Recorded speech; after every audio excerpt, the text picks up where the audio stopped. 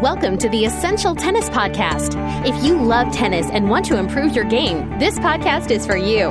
Whether it's technique, strategy, equipment, or the mental game, tennis professional Ian Westerman is here to make you a better player. And now, here's Ian.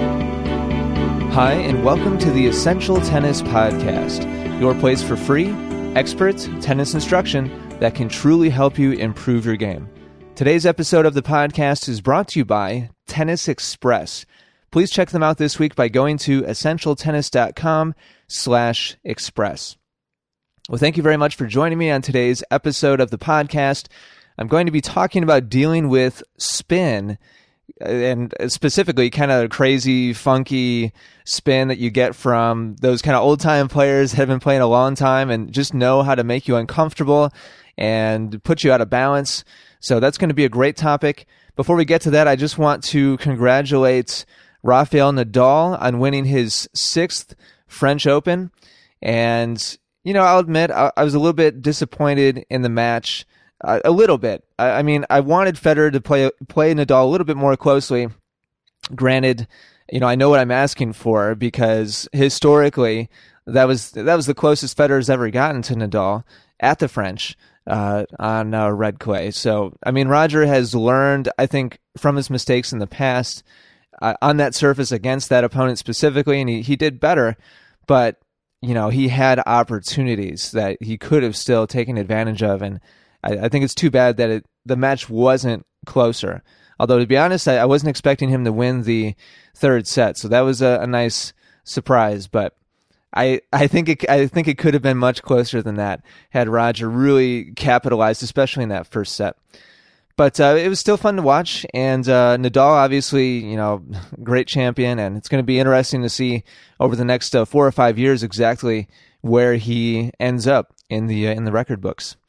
All right, with that, let's go ahead and get to today's topic. Hopefully, all of you enjoyed watching the match as well, and if you didn't see it, you should definitely see a replay of it. It was a great match. Let's go ahead and get down to business. Sit back, relax, and get ready for some great tennis instruction.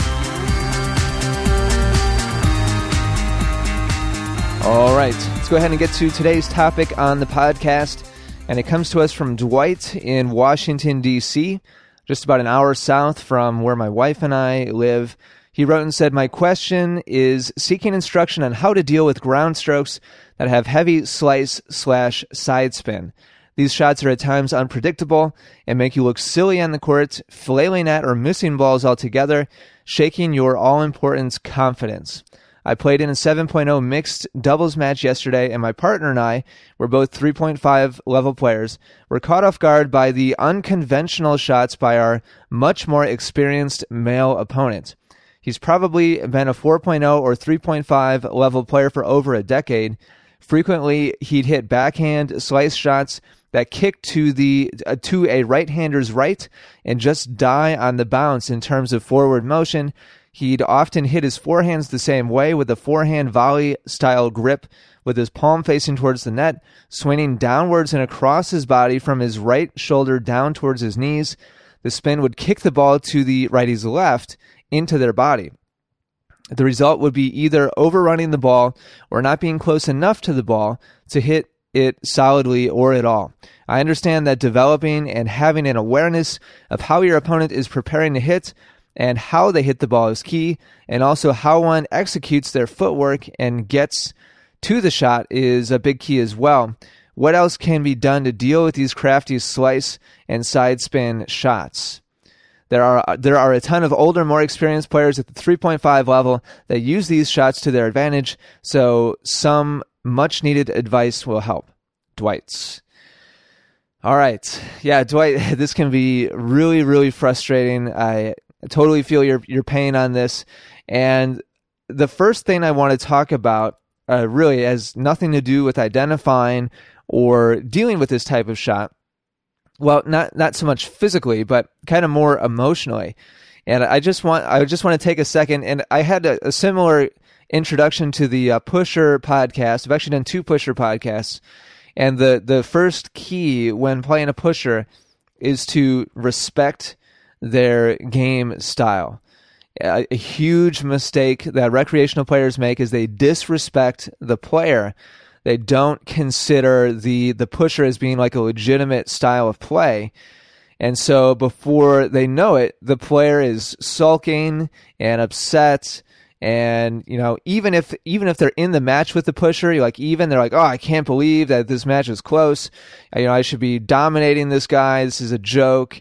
And before you know it, your emotions go just right down the toilet, and your performance goes right down the toilet with your emotions. And we need to be very careful about that same thing against this style of player. We'll call him the spin doctor. And yeah, very, very typically, this is somebody who's very experienced, somebody who's played tennis for a long time. Not necessarily is an older player, but sometimes. And it can be really easy to get sucked into a negative attitude when playing somebody like this. And it's very easy to start disrespecting this type of opponent internally. I'm not necessarily saying, overtly, like to their face, but internally, you're thinking to yourself, man, this guy's technique is terrible. It looks ugly the way he hits the ball. It's unconventional was a word that Dwight used. What am I doing out here with this guy? All of you listening know exactly what I'm talking about. And getting into that attitude is a trap. And before you know it, you're out of the match emotionally, and you're just in a negative attitude, and you lose. And it's just a really bad cycle to fall into. So Dwight, and you didn't say anything really that really, told me that you're having these emotional, issues on the court against this player. But I need to throw that out there, both for you and for everybody else listening, because it's a really common response to this type of kind of unconventional player. Now, moving on to dealing with the spin specifically, you've already identified the big key areas. I mean, you basically outlined what I'm going to be talking about today. And to quote you, number one was awareness of how your opponent is preparing to hit. So that's key number one, and I'm going to be expanding on that. Number two was how they hit the ball. Specifically, the technique that they use is a big key in being able to react correctly to these shots. And then thirdly, how one executes their footwork and gets set to hit the ball. So that's the 1, 2, 3, step. Those are the three steps right there. I mean, you pretty much identified the process we need to go through to deal with this type of shot. What I'm going to do is go through those steps and expand on them to make sure that you fully understand exactly how you're supposed to be doing all three of those things. And then hopefully that gives you the information that you need to better deal with this type of player. So let's start off with awareness. That's number one. Awareness of how your opponent is preparing to hit the ball. The very first time that, a wacky, crazy shot throws you off from any certain opponent, you need to start watching for it intensely. And there's certain things that you can pick up on, certain physical cues and technique cues from your opponent that will tell you when that type of shot is coming. And the old saying, fool me once, shame on you. Fool me twice, shame on me. It's perfectly fine to get fooled or thrown off by a certain shot from an opponent a couple of times, once or twice in a match. But once they start going to the well over and over again, you need to start making adjustments and really, kind of more importantly, initially, just paying attention so that you can start seeing when those types of shots are coming so that you can make an adjustment and react better to that type of shot. So a lot of you at this point are saying, well, that's great, Ian. Obviously I'd love to know, and I'd love to know what to watch for to be more aware. But what is that exactly? Well, there's three things: the path of the racket, the angle of the racket face, and the speed of the racket, the speed that the racket is moving. The combination of those three elements will tell you, if you're watching for it, what type of spin is on the ball, and maybe even more importantly, how much spin is on the ball. And that brings me to the second part of my explanation here, that is how they hit. Step number one is being more aware, and then step number two is knowing kind of more accurately what specific types of technique do to the ball and what it's going to cause the ball to do in the air and as it bounces. And that's really the most important part, is this next section, how they hit the ball. And it's excellent that you were starting to be able to pick up on specific technique cues, Dwight. And you may remember that in Dwight's question, he specifically referenced a certain technique. And I'm scanning here. Here we go. He'd often hit his forehands the same way, with a forehand volley type grip, with his palm facing towards the net, swinging downwards and across his body from his right shoulder towards his knees. Okay, so there's a specific technique, and we're going to talk about exactly what type of reaction that you need to have to that type of technique, Dwight. But in general, and you're doing a great job, Dwight, kind of guiding yourself through this, because you talked about 2 out of 3. You talked about the racket path. You talked about the angle of the racket face when you told me that his palm is facing towards the net. And you just didn't talk about the speed of his racket. So basically, the way you tell what type of spin is on the ball is the ball will curve and then bounce the opposite of the direction that the racket moves. Let me repeat that. The ball will curve and bounce in the opposite direction of what the racket moves in. So I have 2 examples here. If the racket moves downwards and towards the left, and when I say towards the left, I'm talking about from your vantage point as the player. So from your own vantage point on your side of the court, you're looking towards your opponent, and you see his or her racket move downwards and towards the left. So it's towards their right, from their perspective. But we're going to be talking about from your perspective, the opponent the player on your own side of the court watching your opponents. If the racket moves downwards and towards the left, the ball will curve to the right in the air and then bounce to the right and also check up, meaning it's going to bounce and kind of sit or stay where it bounces, or maybe even bounce backwards a little bit. And the reason for that is the 2 directions the racket was moving. When the racket moves downwards past the ball as it makes contact with the ball, that imparts backspin. That's slice. And the more backspin is on the ball, the more the ball will check up or maybe even bounce backwards, again, depending on how much spin. We'll talk about how to read how much spin in just a second. And then the second part of it was the fact that the racket moved to the left. When the racket of your opponent moves past the ball, across the back of the ball to the left, the ball, from your perspective, is going to curve to the right and bounce to the right when the ball makes contact with the court on your side.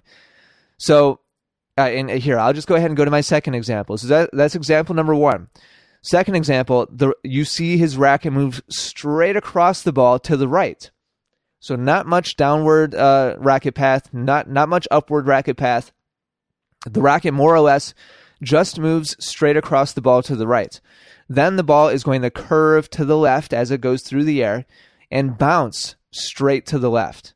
And straight to the left is kind of a relative, term. I don't know if it's going to literally go 90 degrees to the left, but it's going to go to the left. It's not going to check up nearly as much. Maybe it will a little bit, but not nearly as much as when there was also a significant downward path to the racket. And that's basically how you read it, is you flip-flop the direction that the opponent's racket is moving, and the ball is going to move in the opposite direction when it bounces on your side of the court. So downward path means backspin. The ball is going to bounce back away from you as it hits the court. To the right, the ball is going to curve and bounce to the left. And to the left, the ball is going to curve and bounce to the right. So that's really, really important, is being able to understand the direction the racket is moving, and therefore the direction the ball is going to move and the direction the ball is going to bounce. Now, to those of you who may not have been aware of this at first, this might sound like a lot to think about. This is something that you need to watch for, and then eventually just let it be a reaction, a natural reaction to what you see the racket of your opponent doing. This isn't something that you should have to, throughout the rest of your tennis career, think about and figure out. You're standing there, you see the racket move, and you're like, oh, okay, so their racket just moved downwards a little bit to the right, so that means that there's backspin. and side spin. And okay, so by the time you've gotten to that point, the ball is already bounced on your side of the court. And obviously, it defeated the purpose. We're not going to be ready to react to the ball.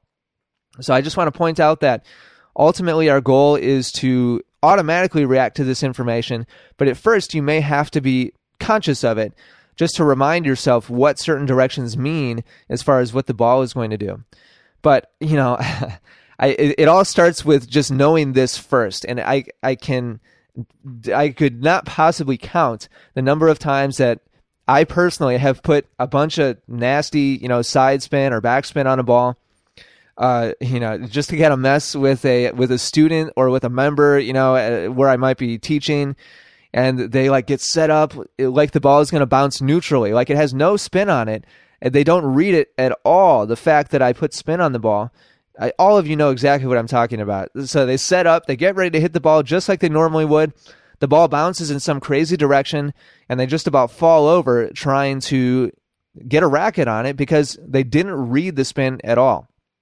And it all starts with watching the direction of the racket. Okay, so that's the first part, and really the most important part is the path of the racket. Now let's talk about the racket face. That's the second part. When the racket face is facing upwards, when it's really open, and or really just kind of facing towards the target, but contact is being made kind of directly in front of your opponent as opposed to making contact on the side, that's a big indicator that there's going to be a lot of spin on the ball. And that combined with the path of the racket, you need to have both. I'm not going to get into any more detail on that. That's not really as important, but something else to watch for. The more open the racket face is, the more potential your opponent will have to make a lot of spin, to make really heavy spin that will really alter the path of the ball when it bounces on your side of the court. And then lastly, this one's important, how fast the racket is moving as it makes contact with the ball compared to how slowly the ball is moving after it leaves the racket. This is really important. If the racket moves really quickly past the ball, but the ball comes off the racket moving not fast at all, or maybe even really slowly, then you know that there's a lot of spin on the ball. The faster the racket moves and the slower the ball moves in terms of its speed moving towards your side of the court, the more spin is on the ball. All of that momentum that was on the racket had to be transferred into something. And, momentum isn't just lost. It gets transferred into the ball. And so when the racket moves fast, but the ball does not, then all of that momentum was transferred into rotation on the ball as opposed to speed. So if the racket moves fast, usually we're used to the racket moving fast and the ball moves fast. But if the racket moves fast past the ball instead of through the ball, then that will translate into a lot of spin. And so watch for the speed. And again, all these things, they kind of play off each other. If the racket moves down and to the side past the ball, the racket face is really open, facing up towards the sky, and the racket moved very quickly, very fast, but the ball just kind of floats up off the racket slowly and kind of lazy. There is a lot of junk on that ball. And this is, again, something that recreational players don't read. And, going back to kind of messing with clients or messing with members, a lot of times if I was to hit several kind of dirty spin shots in a row, they'll start to pick up on the fact that my racket is moving kind of different, and they'll see, oh, okay, you spun that one. But they will not, this is kind of the next step, is picking up on, okay, great, you know that there's spin, but how much spin? And a lot of times, I'll further spin the ball with more spin than the first one on the second one, and they'll see that one, and they'll make an adjustment, but they don't read how much spin. And so they'll do a little better, but still get thrown off because there's more spin than the first one. So really, really important stuff. Okay, so that's the how, Dwight, the how they hit it and what to look for and what it means. And, hopefully this discussion isn't boring to those of you listening. I'm really going into detail here, but I'm really going into detail because I really feel it's important. And right around your level, Dwight, 3.5-ish, right around that level is, if I was to spin and do kind of a crazy spin shot against a 4.5 or a 5.0 player, it wouldn't be effective. Well, it might be depending on their position, but if I just kind of hit it to them with a whole mess of spin, they don't care because they read it, they adjust, and it's no big deal because they know what's coming. A 3.5 player, or certainly below 3.5 player, they're like very often completely blind to what's happening to the ball. They're not paying attention at all to the technique or the speed of the racket or the angle of the racket face, and so they're made to look silly against this type of player, just like Dwight was describing, because they just don't know what's coming. So it's really important to understand this stuff. All right, and lastly, footwork. So we talked about awareness, reading that it's coming. We talked about how the shot is hit and what that means specifically for the ball. And now let's talk about footwork. That's the last key. After you see it's coming and after you read what's on the ball, you have to execute your footwork. And it obviously doesn't matter how well you read the shot if you can't move your feet and put yourself in the right spot. And this is going to be really simple. I just simply want to point out, once you read the shot, really the more steps you take, the better. The more you can fine-tune your position, and that means small, quick steps and continuous. Don't take 2 or 3 quick steps and be like, oh, okay, I got it. And then plant your feet and get flat-footed and stand there and wait for the ball. Stay on the balls of your feet. Keep taking small, little adjustment steps so that when the ball bounces, if you have to adjust a little bit and it wasn't exactly the way you thought, even if you got it maybe 80% right, and for the most part you knew what was coming, but it just wasn't perfectly read, then your feet you're kind of activated already. You're on the balls of your feet, taking maybe a couple quick little steps, and you can go ahead and move right into making an adjustment and being as comfortable as possible. And that's really all I'm going to say about that, about footwork. Lots of steps, quick steps, small steps, and keep moving so that you can get in the best position possible. And Dwight, that's pretty much it. I mean, that's all the information that you could possibly have, really, to be honest with you. That's all the information you could possibly need to know how to deal with this.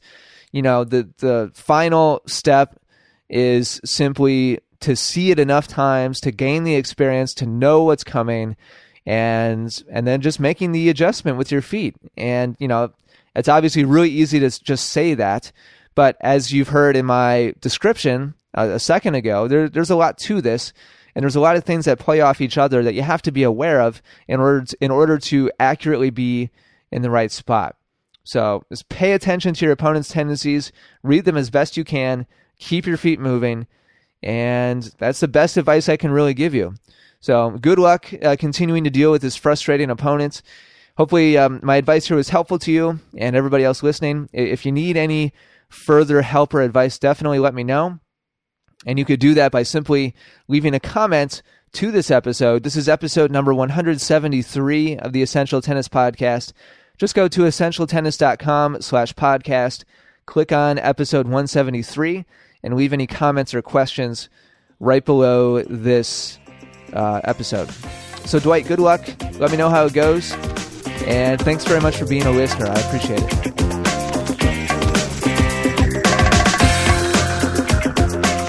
All right, that does it for episode number 173 of the Essential Tennis Podcast. I've got a really good question to answer from last week's show. And before I get to that, I just want to remind you all about the official sponsor of the Essential Tennis Podcast. That is Tennis Express, the online retailer that has pretty much anything you could possibly want when it comes to tennis. Please go check them out. And you can do that by going to essentialtennis.com/express. When you go to that link, you'll automatically be redirected to Tennis Express, and there'll be a little tracking code thrown in there so that any purchases you make, a small percentage of that comes back to help support the Essential Tennis Podcast. So thank you all so much that have been making purchases through that link. I really appreciate it. That helps me pay the bills here at essentialtennis.com. Okay, now, last week's show, number 172, was all about the drop volley, and Ray left a question at essentialtennis.com/podcast. He wrote and said, it would be nice to know how far to take the racket back and also how far you should follow through for a drop shot or a drop volley. You make it sound as if you should open the racket face, loosen your hand, and the ball is going to go over the net by itself. Well, Ray, that's exactly right. And again, I'm talking about the drop volley. A drop shot is different because the ball is bouncing on your side of the net, which absorbs a lot of its momentum. And also, since it's bouncing, we're, basically by default, a lot farther away from the net, and we're not taking the ball right off of our racket. So on a drop shot, there's a lot of variables depending on where you are on the court, how fast the ball is moving, how short you're trying to hit the ball with how much spin, etc., etc., etc. There will be a backswing and there will be a follow through as you make contact. The racket will move through the point of contact. But on a drop volley, very often, the way that you described it, Ray, I'm sorry.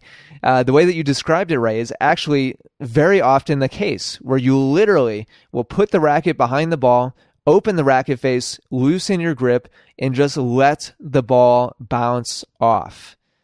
It's really that simple very often. And again, there's variables at play. And I'm not going to go through every single possibility combination, but again, it depends on your depth, how low the ball is when you make contact, how fast the ball is moving, how short of a drop volley you're trying to hit. All those different factors, come into play as far as exactly what technique you're going to use.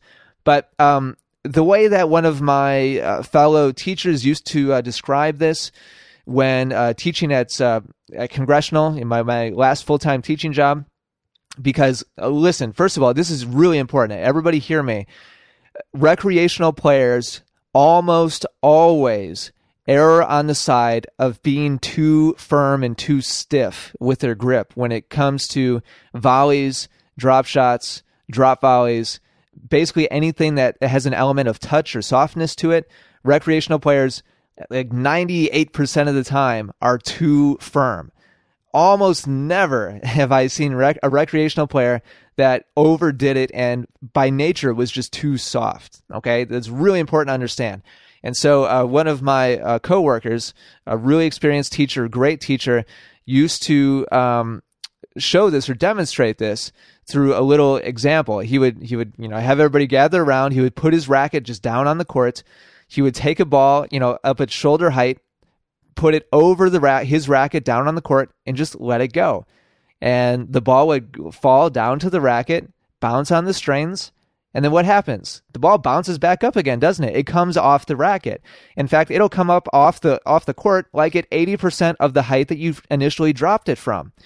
Now, and so when you think about that, if you just take that and just transfer it horizontally instead of vertically, and you imagine yourself just holding the racket. Now, of course, the court didn't give at all. So that would be an example of being really firm right at contact. And in the example I talked about where my coworker would just drop the ball, that's just the ball dropping. If your opponent is driving the ball at you from the opposite baseline, and it has enough momentum to get all the way to you in the air, think about all that momentum. And if your hand and wrist and forearm and shoulder were just as tight to brace the racket, just like the court surface did, the ball is going to travel back at like 80%, just if you just hold the racket there firmly. Now, there's other factors that go into play here, like how open or closed your racket is, etc. But you get the idea. If you just hold the racket there, the strings propel the ball back, okay? So Ray and everybody else listening, this is really important to understand. To hit a drop volley, you actually don't even want to just hold the racket there firmly. You want to be soft and loose so that the racket actually repels back from the point of contact and it absorbs pace from the ball so that it doesn't travel all the way, 80% back. And that's just kind of an arbitrary percentage, but you get the idea. I don't know if it's exactly 80%, but you get the point. You don't want the ball to travel most of the way back to your opponent. We're hitting a drop volley. We want it to die much shorter than that. And so you want to not be firm with it. You want to just be soft. And very often, no follow through is needed at all. If you just open the racket and let the ball bounce off, it'll go over. Now, if you hit your frame, it's not going to go over. If your racket is closed, it's not open, then the ball is not going to go over. So you have to make sure you're doing those parts correctly. But it's really a lot easier than you guys think. And recreational players tend to make this type of shot and all touch type shots way more difficult than they have to. So, and everybody else listening, I encourage you to get out there with a ball machine or somebody that can feed consistently to you and just experiment with this. And you'll be surprised if you just make good contact, open the racket, and just leave the racket there.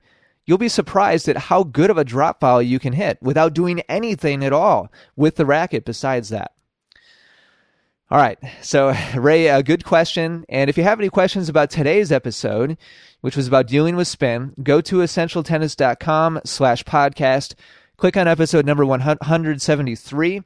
Leave your comments and questions. I'll do my best to respond to them right there.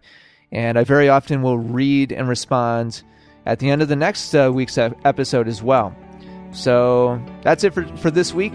Thanks very much for listening. If you're listening to my voice right now, I really appreciate your support, and hopefully today's show is helpful to you. And I guess that's it. Until next week, take care, and good luck with your tennis.